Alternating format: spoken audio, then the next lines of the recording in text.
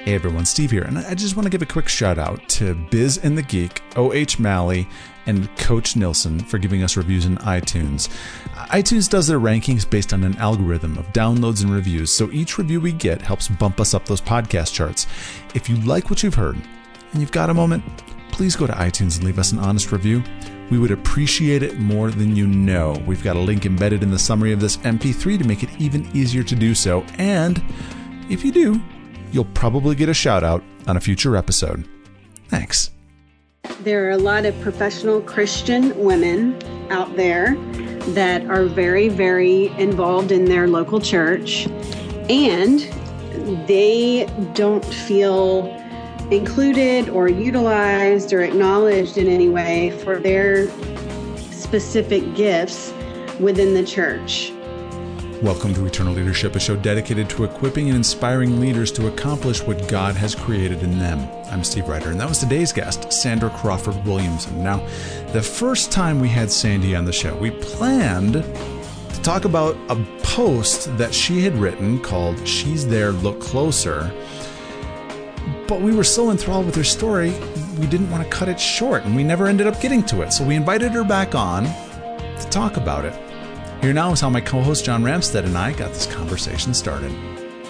All right, Steve, today on Eternal Leadership, we welcome back Sandra Crawford Williamson. Sandra, welcome back to the podcast. Thanks for having me, guys. We had so much fun with you. Your episode was so incredible, and we've just gotten incredible feedback already from your episode. Now, I'm saying that in advance, Sandra, because I know that that's what's going to happen, because it was so amazing. Because we're recording this for a future date. Right. But one of the things that Sandra shared with us, Steve, that really made a big impact on both you and I is an article she wrote called She's There, Look Closer. Yeah, and the last episode, we featured her story, and it was so good that when time was up, we didn't have time to talk about this article, and I had a half dozen questions that I had written out just about that one article, because Sandra, you had said that when that was posted at Christianity Today, it received incredible response. Yeah, so it was written originally for the Institute for Faith, Work, and Economics, and got just tremendous response. And now Christianity Today is republishing it, and it's been republished by multiple outlets, Christian and otherwise. And, we didn't expect it, and Diane Pattison and I, the founder of Forward, we'd have these conversations and we would talk with women that would feel this way. And finally, I just sat down and I just poured my heart out. It's as much my story as it is, a lot of women's story. And it was sort of a labor of love that got published. And then all of a sudden, within 6 weeks of being published, it was IFWE's most trafficked article in their 10-year history, and just crazy statistics that have kind of come out of the woodwork. So what would you say the core messages of this article, and why do you think it resonated so deeply with everybody that read it, Sandra? Well, She's There, Look Closer is really the story of the camouflage woman in church on Sunday mornings. And what it's really about is the fact that there are a lot of professional Christian women out there that are very, very involved in their local church, and they don't feel included or utilized or acknowledged in any way for their specific gifts within the church. And so the idea of the camouflaged woman is that on Sunday morning, we're there with either husband or friends or by ourselves or kids or no kids. But, it's very hard for church staff and even the other women to tell who are the women that are in the workforce that have their own set of challenges, and who are the women that are, have made a choice not to be in the workforce, and they have their own set of challenges. And, I was raised by a stay-at-home mom, and my sister and sister-in-law and mother-in-law and best friends are all stay-at-home moms, and God love them. I couldn't do it. My joke is I'd be fired on day 7 from that job, because when my kids come at me with crafts and recipes, I, try to go, oh, let's go to the park. So it's not my personal giftedness. And so there's a lot of women out there whose gifts are in the workforce. And, whether they choose to be married or to be a mother or not, these women are just as engaged in church as the women that have chosen, to use their gifts full time in the home. But the women, so the sort of thing is, I tried to get involved with my church, but the women's ministry events were all during the day, during the week. They were Wednesday morning at 10:30, or there were retreats, weekend retreats. Well, I was away from my kids Monday through Friday during the day, so I didn't want to go on a retreat. I wanted to be with my family on the weekends. And, a lot of their events revolved around areas of giftedness that weren't mine, scrapbooking and things like that. And so I started saying, well, hey, where are the other women in the workforce that go out into our workforce mission fields Monday through Friday? My joke is I don't need shots to go into my mission field because I get up on Monday morning and go out into it every single work day. And so as I got older and was single, I really felt invisible in multiple churches as I lived all over the world. And, I couldn't participate in a lot of the women's events. And when I would go to church on Sunday, I've got real stories of, older women in the church either thinking, I was a fixer-upper, or thinking that they could fix me up. So, I got asked on if I was interested on blind dates, or, they wanted to minister to me because I was, 28 or 30 or 32 and single. And I didn't feel, welcomed by a lot of the younger women who are married. My joke that when I speak about this topic, I said, I didn't want your husband, and he, I wasn't there looking for one. So, and then I didn't know who the women were that were in the workforce because there was no really group for us. So it was just very alone. So I never plugged into churches. I say all the time, between college groups and young marrieds, there's this no man's land for women where we don't really belong into any bucket.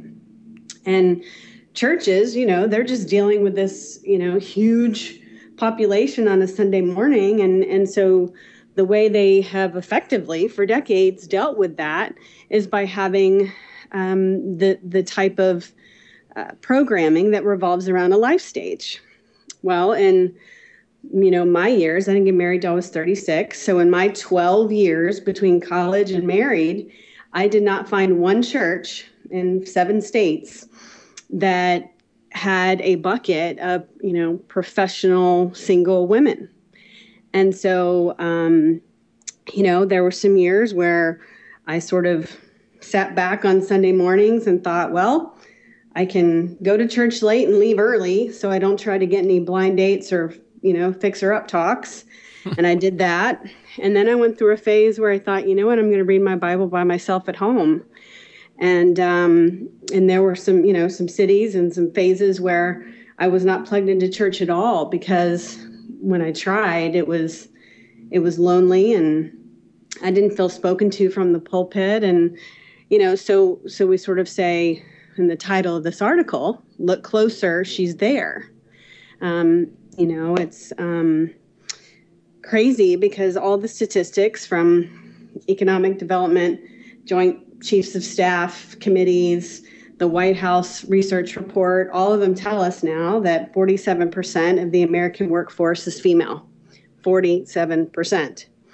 And so that's almost half. And so if you're looking at a church population, odds are it might not be half in your particular community, but the way statistics work, it's directional that in, any church, at least 35-40% in America is going to have, they're going to have that percent of working women. And so I just spoke from my heart in this article of how I've sort of felt throughout the years. But I also was taught from a very, tough love dad when I was younger, hey, don't bring up anything without a solution. And so in this article, I wrote and made 4 different suggestions of things that churches and church communities, church leadership could do to find and utilize these women as great stewards in their community. Sandra, I know your background, you're just an expert, not only consumer marketing, but you're a behavioralist. So before we go into these 4 points, I'd love to talk a little bit more about these women that you're talking about. What percentage of these women are raising families? They have kids at home while they're working. Maybe they're single mothers. What are some of the other unique challenges of this group that they're just dealing with in life in general? Yeah, it's crazy because if you look at the statistics, not only is 47% of the workforce made up of women, but that has doubled in every age category since 1950. And if you look at, how many women in America that are raising children, right? So women that have children in their home under the age of 18 that they're raising, 71% of those are working. And then that number goes up based on your education. So I personally happen to be in the bucket because of my education level, that 83, almost 84% of women with a postgraduate degree in America that are raising children are also in the workforce. And a lot of people will say, oh, well, that might be part-time or work from home or whatever. But the statistic is also paired with the fact that 75% of those women are working full-time. And so if you look at the number, it's tremendous because it's sort of, people tend to think that, well, when I have kids, then, more of us stay home. But in fact, it's the opposite. As a family has multiple children, the woman in the household actually is working and working more.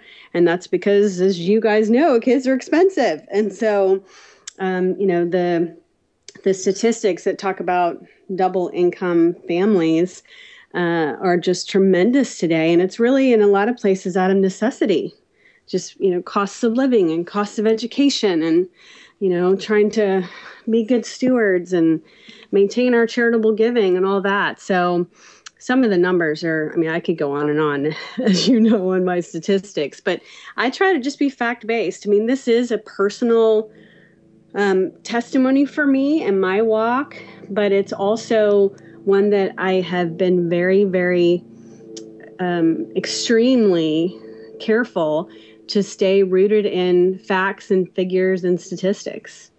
And, I've got a lot of them. Sandra, are you finding that a lot of women in this category are just unplugging from church? Oh, goodness. So there's a book out, and there's a number of Barna studies, on women and millennials and different things. And if you take all those into consideration, they all say that as many as 27% of professional Christian women are unplugging from church altogether. Well, that's significant. It's crazy. It's crazy because I tell people, when this woman unplugs from church, if she's married and if she has children, she's not just unplugging herself. She's unplugging perhaps, her husband and her entire family, because you've heard the saying, if mama's not happy, no one's happy, right? It's not just a saying, it's a fact. It's a fact.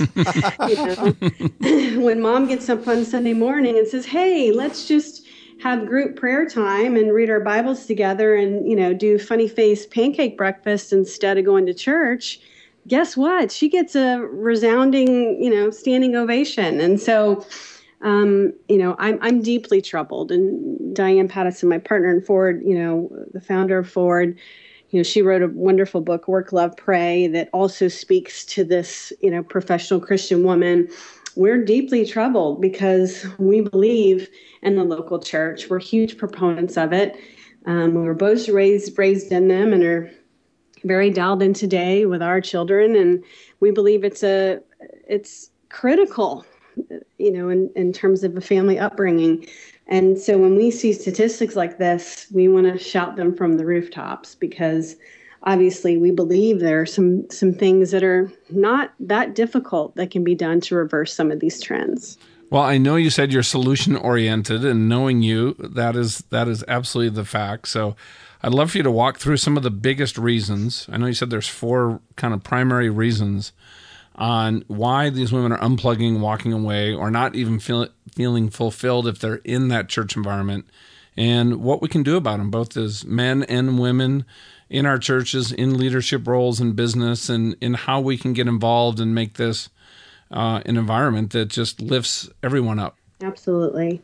Yeah, well, I appreciate you asking.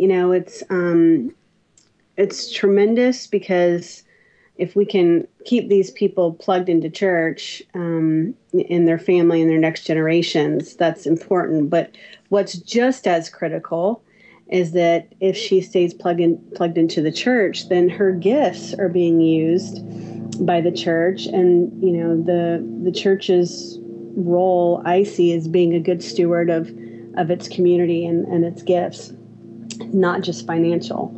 So, one of the first reasons we hear, and this was based on, 2 years of going out and doing anecdotal interviews, going to numerous forward events and saying, hey, how many of you are plugged into church? And we asked questions about why and why not.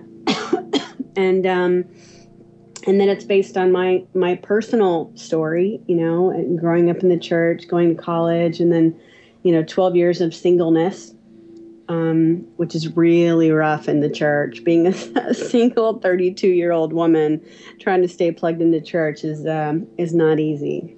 Just out of curiosity, as you spoke to some of these women, is there a corollary also for, single professional men that are in kind of that same bucket? Are they finding the same things, or do you think a little more prevalent with the women in the workforce? Yeah, I think it's 2 answers to that. I think, yes, I think the church probably has a challenge with men that are professional, sort of the more white collar businessmen in the church, not knowing exactly what to do with them. My joke is, I might be getting up arguing a case in front of the Supreme Court, not me personally, but this woman I'm speaking of. But yet I go to church and I'm asked to work in the nursery and, make casseroles for people.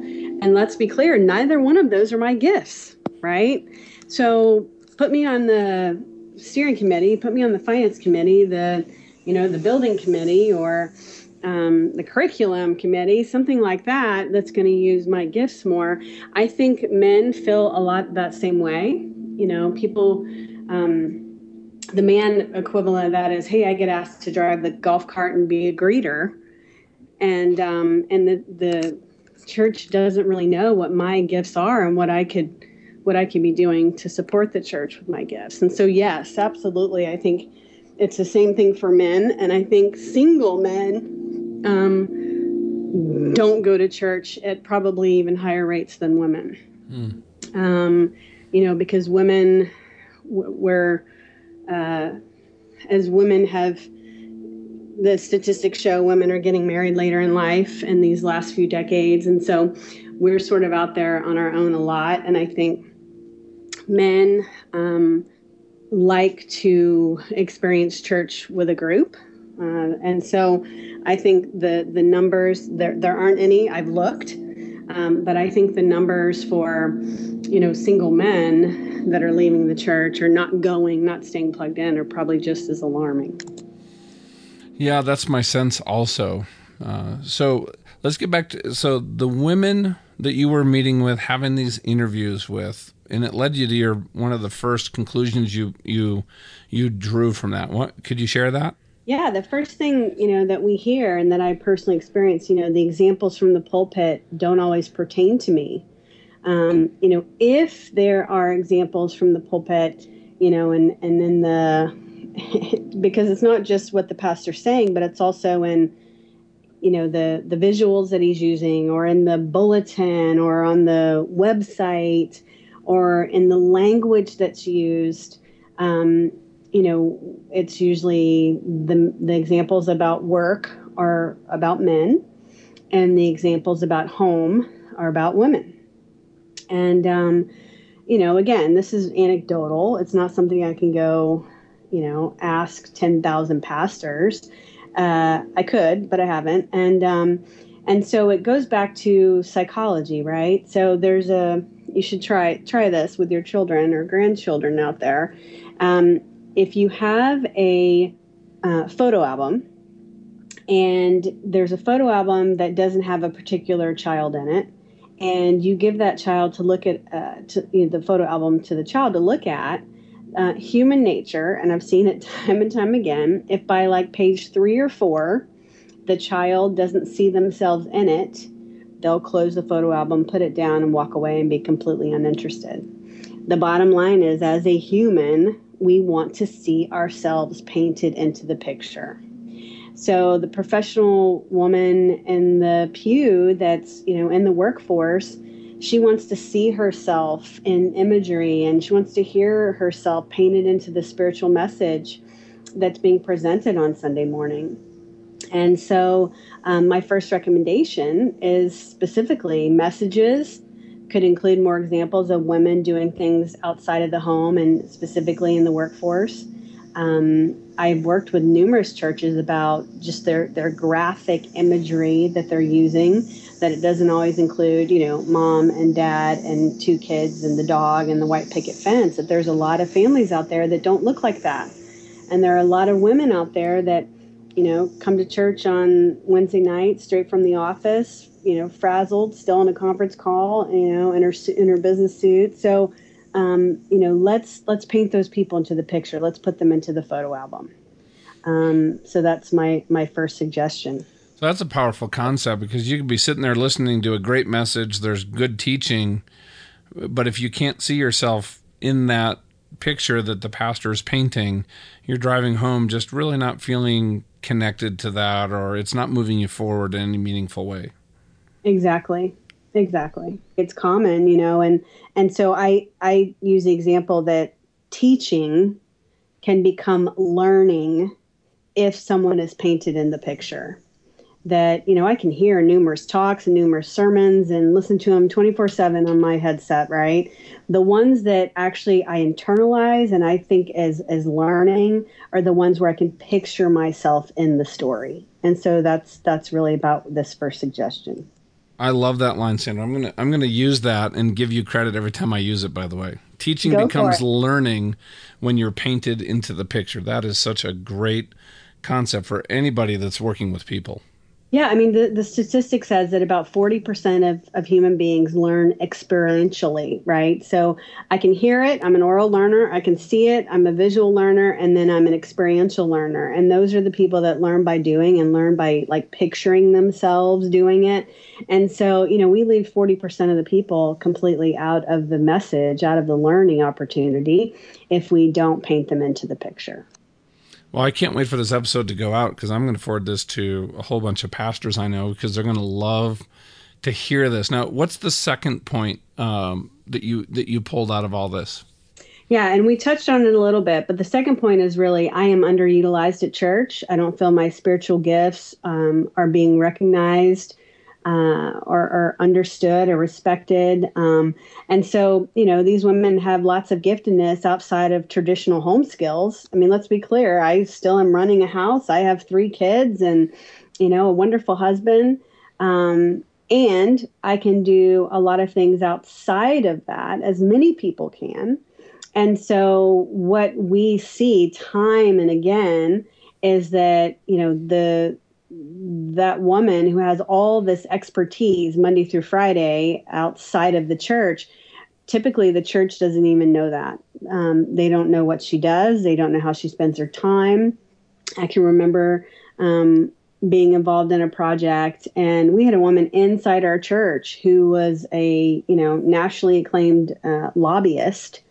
and we were working on a project that involved, city council and those types of things. And, I was sort of like, hey, don't we have somebody that does this for a living? And no one had a clue.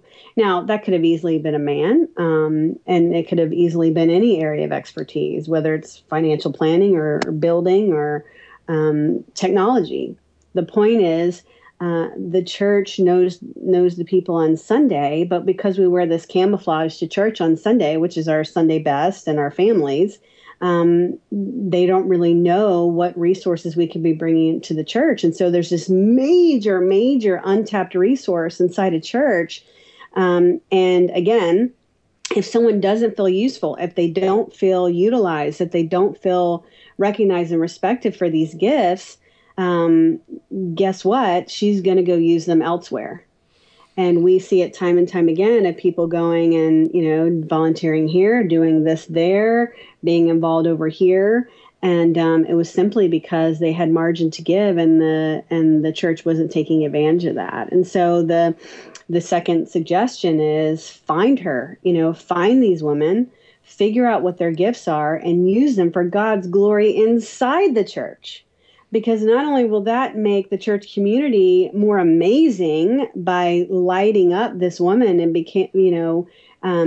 utilizing her, I call it activate, right? So by activating this woman inside the church, not only do you keep her, but you get the major benefits of her glorious Ephesians 2:10 calling, which is to use all her gifts for God's glory. And so, how do you do that? I mean, I tell people, I get asked by pastors a lot, okay, I'm totally with you, Sandra. That makes total sense.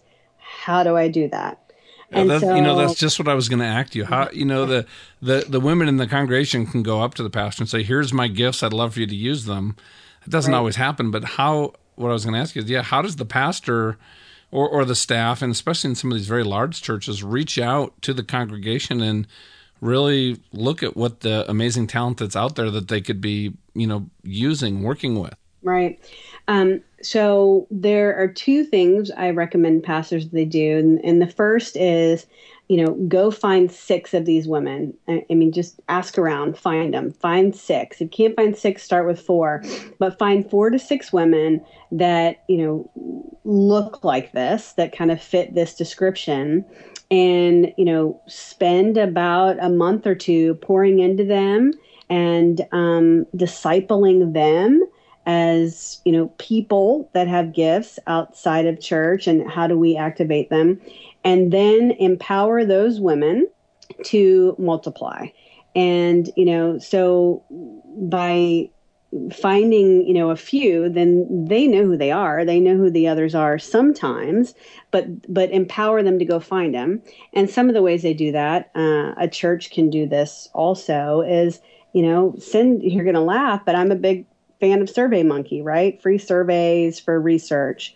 Go send Survey Monkeys out and say, hey, what's your area of training? Because by the way, this is, another angle. There are tons of women that are choosing at this, season in their life to stay at home, but who could be a trained financial analyst or lobbyist or attorney, or wedding planner, whatever it might be, who have all these tremendous gifts. And so when churches do this, they find all sorts of skills that have margin to give. And it's been tremendous, people, because again, it's not just about using the gifts for the glory of the Lord. It is, but it's also about making people feel useful. If I feel dialed into my church, and I feel appreciated and I feel recognized, then I'm going to be on fire for that church. And I'm going to tell everybody about it. And I'm going to get all my friends there. And I'm going to make sure that my kids and neighbors are involved. The opposite, unfortunately, is if I don't feel utilized and I sort of feel ignored, or, people don't have any clue what I can do. Again, it's that human nature, that behaviorist comes out in me, and it tells me very clearly, time and time again, people will take their gifts elsewhere to be used. I've seen it recently. A woman, went to her church and said, hey, you're putting on this retreat, and here's what I do outside of work, and here's what I want to do for this retreat. And they said, oh, that's great, but that sounds a little bit boastful. So do you think you could be in charge of the centerpieces? I mean, that's a real story that happened 2 weeks ago. Ouch. And so churches don't know what to do with these gifts. And so, when someone feels ignored or that ouch, like you just described, guess what happens? These are people, right, with feelings. They go elsewhere because we want to be recognized and we want to be appreciated. And so they'll take their gifts elsewhere. So again, this is another point of find a small group of them, empower them to go find others and start this movement. But somehow, whether it's through a survey or a checkoff list or whatever it might be, find out what all these gifts are that are inside your church and start lighting them up. Now, I will tell you another human behavior data point. Only 20% of people will respond to a need. So if the church stands up and says, hey, we've got a big, planning and zoning fight that we're going to have to go before the city council, and we need people to help us, right? Even if that lobbyist or that, planning and zoning expert, whatever it might be, is in the audience, only 20% of them are going to stand up and raise their hand and say, I'm here, I will respond to that need. It's just some point of human behavior. The other 80% of us want to be asked. And, we need to feel included and appreciated. Now, is that fair? No, but, fair died in the garden. And so since we got kicked out, it just is what it is. I tell my kids that all the time. That's not fair. Fair died in the garden. We live in a fallen world. We are broken, and this is not our home. And so we're acting all, funky here. And so all these human behavior things, I'm not saying they're beautiful. They just are. And so because only 20% of people are going to respond to that need, you've got all this talent and expertise sitting out there in the audience. So as a church, whether they're men or women or work outside the home or in the workforce or not, that is a challenge. And that's why the same people drive the golf cart every Sunday, and the same people are at the door, and the same people are in the nursery, and the same people are delivering the meals, because it's that 20% that are responding to need. So just as a big challenge in churches, how do I get these other 80%? And a way is to begin understanding and acknowledging people for their gifts that they have outside of church and outside of the home. Well, I love what John Maxwell always says, Sandra. You have to connect before you can pull. There you go. And that's what you're talking about. If I know that you have a very certain gifting and I come and I talk to you and I say, hey, can you help us with this? Very different than just asking for volunteers. Like in the military, you learn not to volunteer because you usually don't like the consequences. So that was my experience. That's right. That's a very good point. Connect before you can pull. There you go. Now, your third point is really about, and you talked about this before, about, there's no buckets in which I fit. And I'd love for you to build on that. If I'm at the church and I find 4 to 6 women in this category and I'm sowing into them, I'm discipling, how do you then build that into an affinity group that would really serve them? The reason I'm asking, I was just talking with a pastor at a church, and they had tried to create some, groups for business people, for entrepreneurs, and it never really got any traction. So I'd love to hear your thoughts in this area. Yes, it's interesting. And, when I speak on this topic, I am sort of dramatic about all the buckets that exist, right? But it's true. Into a church, you've got the young married group and the singles group and the youth group and the married with children, empty nesters, divorced, retired, widows, widowers, all these sorts of things. But I, in all those years and those 12 years before I got married and fit into a bucket, I did not find a label that fully encompassed who I was. I am a woman, and I'm a business leader. My daily challenges are very unique. And so there was no unique group that addressed all of my life parts. At Forward, we call it the 3-legged stool, and that is faith, family, and career, and however you define those 3 legs. And so because there was no bucket into which I fit, I didn't plug into a small group. I didn't go to Bible study. I didn't go to Sunday school, whatever you call it, wherever. And then even when I got married and, was in a married and then a married with children. And I still, to this day, always struggle to meet all of the parts of my life in a spiritual way. And so just this past year at my own church, we were able to start a Wednesday night study group for women in the workforce. And, it's all about authenticity. Women in business, we're juggling, right? It's total juggle. I call it spinning plates. And every day is this, an episode of Survivor. I got to get till 10 p.m. with everybody being alive, some sort of fed, some sort of clean, right? And then I get to wake up and do it all the next day. And so I'm running a business. I'm running a nonprofit. I have 3 young kids. I'm a wife. And so I say all that, I get invited to a lot of stuff, right? And so a woman in the workforce has to be very, very choiceful. And so for her to take time to work something into her schedule, and I would suspect it's the same for these entrepreneurs, it has to be just completely authentic, completely speaking to my heart, spoken in a way that really taps into something I'm facing like today, not, theoretically, maybe if. And so, it's got to be, this very unique message. At Forward, we call it for workforce women, by workforce women. I mean, everything we write and do and lead and offer is being done by women that are in this same challenge. And so, I just say the busier you are, the better you can sniff out something that's really great and really appropriate and really authentic, because you have to make choices. And so it's hard to get people in the workforce involved outside of, Sunday morning.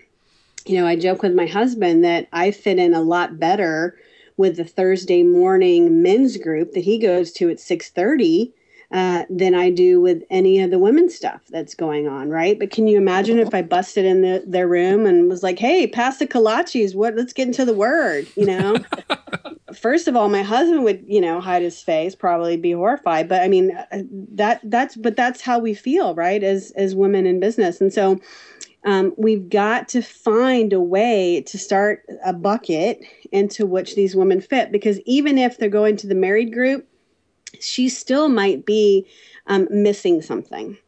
And so, finding this unique group that addresses all of her life parts. So, to start an authentic women in business movement, I mentioned earlier, find a few of these key women. And then the difference is empower them, give them the support, ask them what they need. Because at a lot of churches, and I say this with love, at a lot of churches, they want to do this and then they put it under women's ministry. Well, the women's ministry at a lot of churches is run by a volunteer who, is a wonderful woman who's multitasking and doing it all and running a family and doing this job. But it fits more in, sort of adult ministry, if you will, or business ministry. And so, giving them the appropriate support. I mean, I'm not here in any way to threaten any other bucket. We need them all. And so it's just finding these women, giving them the support, discipling them. And there are a lot of churches I go to, guys. I don't know if you've seen this, but a lot of churches across the country, the pastor won't even meet, one of these women for lunch by himself in a restaurant, or meet with her one-on-one to disciple her in his office. And so, I understand temptation and I understand, a fallen world. And I'm here to say, at some level, we need to get over it. And we need to see this woman in business as an amazing human creature that has gifts to offer the church.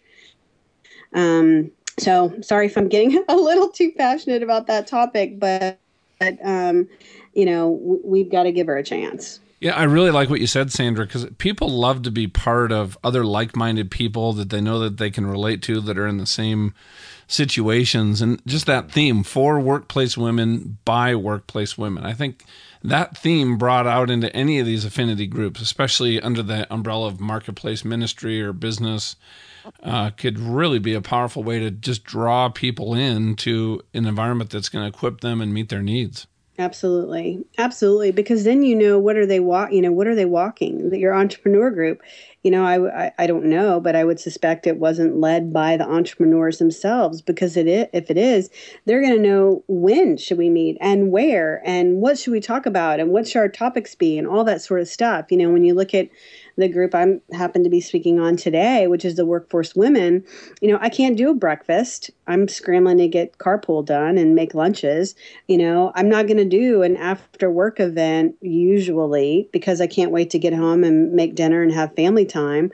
I'm not going to go on a weekend retreat. And so, it's really like, okay, then what is it? For me personally, it's, lunches. That's when I do a lot of my small group stuff and discipling.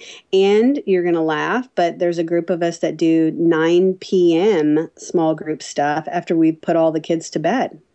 And so it's finding that niche of people and then letting them dictate how and where and what. And that authenticity is what really resonates with people, especially the busier they are. It's got to be hugely impactful in my life, or I'm not going to, miss family time for it, or I'm not going to, take away from this other event. And so we just have to be, it has to be hard hitting. Well, and you're talking about really your fourth point there is aligning, the schedules of some of these initiatives and activities with the needs of the people that are being served by them. And it sounds like the best way to do that is just, once you have a group together, talk to them and say, hey, when do you want to meet? It probably wasn't, the first thought just to meet, let's meet at 9 p.m. But if all the group said, hey, I love that idea, now all of a sudden everybody's bought in versus saying, I got to try to find and make room for this. Absolutely. And it was funny how that one in particular happened, because we said 6:30 and then several of us were late. And then we said, well, let's try 7:30. And then we said, hey, could we do 8? Because then I could at least get everybody fed. And then we were sitting around one night and we're like, oh gosh, I hope, the kids are in bed. And we joked about it. And then we said, hey, why don't we do 9 o'clock? Because then we'll know they're in bed. And then we can turn that part of our mind to the Lord instead of worrying and, texting, hey, did they take that medicine or did they do this? And so this fourth recommendation is, we have to find these women programs and make sure that they align with this Workforce Woman's schedule. I jokingly talked about going to the 6:30 breakfast or, not wanting to do the retreat. Now, I'm speaking for me personally, right? But I've talked to thousands of women over these last 2 years who will say the same thing. Like, hey, I'm away from my kids 50, 60 hours. I'm away from my husband 50, 60 hours. I'm away from my home and my friends, my parents. So, I might not want to do X, Y, Z. But if you can speak to me very authentically on a weeknight after 8 or 9 p.m. or at a lunch or, let's choose one breakfast morning a month, whatever that might be. That's going to mean something to me. Another thing, people have suggested is making it family event, right? So, you can bring friends, you can bring your parents, you can bring your spouses, or maybe even your kids, and speaking to this extended group about, hey, we know this woman in your life is juggling and busy, and we need to help her take care of herself too. And so we've seen some of that start. But the bottom line is, this is a strictly logistics point. Number 4 is it's got to be logistically easy for her because of everything else she's got going on. Well, as we wrap up, there's this, as what I'm listening to you, Sandra, there's just this huge, infinite potential, this group of women that are out there, they're camouflage. What final thoughts would you like to leave with everybody listening to what you've just shared? Well, I'll go back to statistics, guys, and that is, that all of the consumer spending statistics in America indicate that the woman in the household controls 80% of the household spending, which includes charitable giving. The woman is 80% of the time managing the family schedule. And so, if the woman isn't getting up on Sunday morning and getting out the door herself and taking, her friends and her spouse and her children with her, then that whole family is going to leave. And not only are you losing that impact, but you're losing their charitable giving. You're losing their gifts that they could be giving to the church, and you're losing lighting them up as disciples that are out in their own community, getting more and more people to hear the word of God. And so, the bottom line is this camouflaged Christian woman in the workforce is in every church today. Right now she's there. She's going to be there Sunday morning. And so she's so anxious to be included. She's desperate for encouragement because she's going off into this workforce Monday through Friday and, giving it her all. And what we've seen is when she is spoken to and included and encouraged and, feels that she's being spoken to authentically and the programming meets her schedule logistically, that she responds in a big, big way. She plugs in, she brings friends, she keeps her family there, she keeps her tithing strong. And we have seen churches completely change their makeup and their size because when these women are lit up, it just takes things to a whole new level. I mean, there's a particular church out west, and I know we don't have time to go into the details, but they did just that. They took the 4 points, they did it. They were very, very purposeful about it. And within 6 months, they had to trade buildings with another church down the way because their church community almost doubled in size. And that is an honest to goodness truth. And in so, 6 months. In 6 months, they had their first event and they thought, they'd get 60, 70 people and 300 women showed up.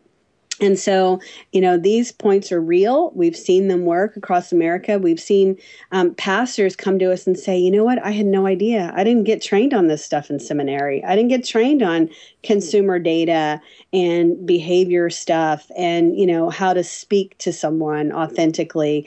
And I don't walk in their shoes, so I don't even think about her schedule. And so we've had a lot of them come and say, oh, my goodness, thank you. I had no idea.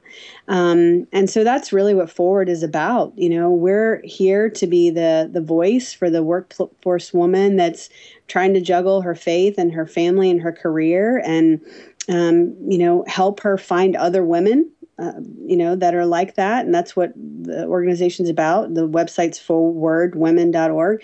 And we're here to be the expert on her and her needs and her behavior. And so thank you for letting me do that today. You're welcome. In that website, it's the number 4, then WORDwomen.org, correct? Yes, sir. That's awesome. And then if people listen to this, you can just go to the episode on our website, eternalleadership.com, and also see all the resources. You can just go to forwardwomen.org. And any research, if somebody's been listening to this and they're in the church environment and in this message, they're just excited about it, what resources might you point them to help them actually start, like what happened in the church out on the West Coast? Yeah. So, first of all is find this article, that where we talk about these 4 points. And then, Barna has published some great things about millennials that, if you think about half of the millennials are female, a lot of that stuff pertains to women in the workforce. You can sort of say, okay, millennials and women in the workforce. But that is part of the challenge. There's not a lot of it out there. And so we are trying to be on the forefront of getting this message out and start working with some universities and seminaries to do some of the research. Awesome. Well, thank you so much, Sandra. That was one of my favorites yet. And I really appreciate who you are, what you're doing, and also just for your time today, because I know that this is really going to definitely move the needle out there in the kingdom work that's on people's hearts to do. Well, thank you guys for appreciating it and hearing it and seeing it as critical to the life of the church. And we just thank you for helping getting the message out. If you'd like the link to She's There, Look Closer, find out more information about Forward Women or Sandra, just go to eternalleadership.com/072. We'll have all that information and more. That's eternalleadership.com/072. I just want to give a quick thank you. John and I appreciate all of you that have contacted us. You've told us what you like, guest ideas, especially female guest suggestions. John and I are both guys, obviously, and we don't want to leave women off of this show. And most importantly, you've shared your stories. We've loved getting to know you, praying with you, encouraging you, helping you however we can. So if you want to get in contact with us, just shoot us an email, john@eternalleadership.com and steve@eternalleadership.com. You can also find us on Facebook, facebook.com/eternalleadership, Twitter @eternalleaders and @John Ramstead, and in our private LinkedIn group where you can interact with John, myself, and a number of former guests. Just type eternalleadership.com into the search box and you'll see the group right there. Next time on Eternal Leadership, pastor and business coach Chad Hall. One of the things I've come upon in the last couple of years is the notion that we really need to rehumanize the workplace. And that doesn't just go for sort of the corporate workplace. It also goes for the church as a workplace, because it is a workplace. And we really just have to reimagine how we go about work. Because I really believe God intended work to be a part of a thriving life, a life in which we flourish and experience well-being. It's so important that we work. It's just meaningful. But like anything else, we can overdo it. We can do it in some misguided ways, and what God intended as a good becomes a harmful aspect of life. This is a great follow-up to the Andy Mason message that we featured on episode 67. For John Ramstead, I'm Steve Ryder, and thank you for listening to Eternal Leadership.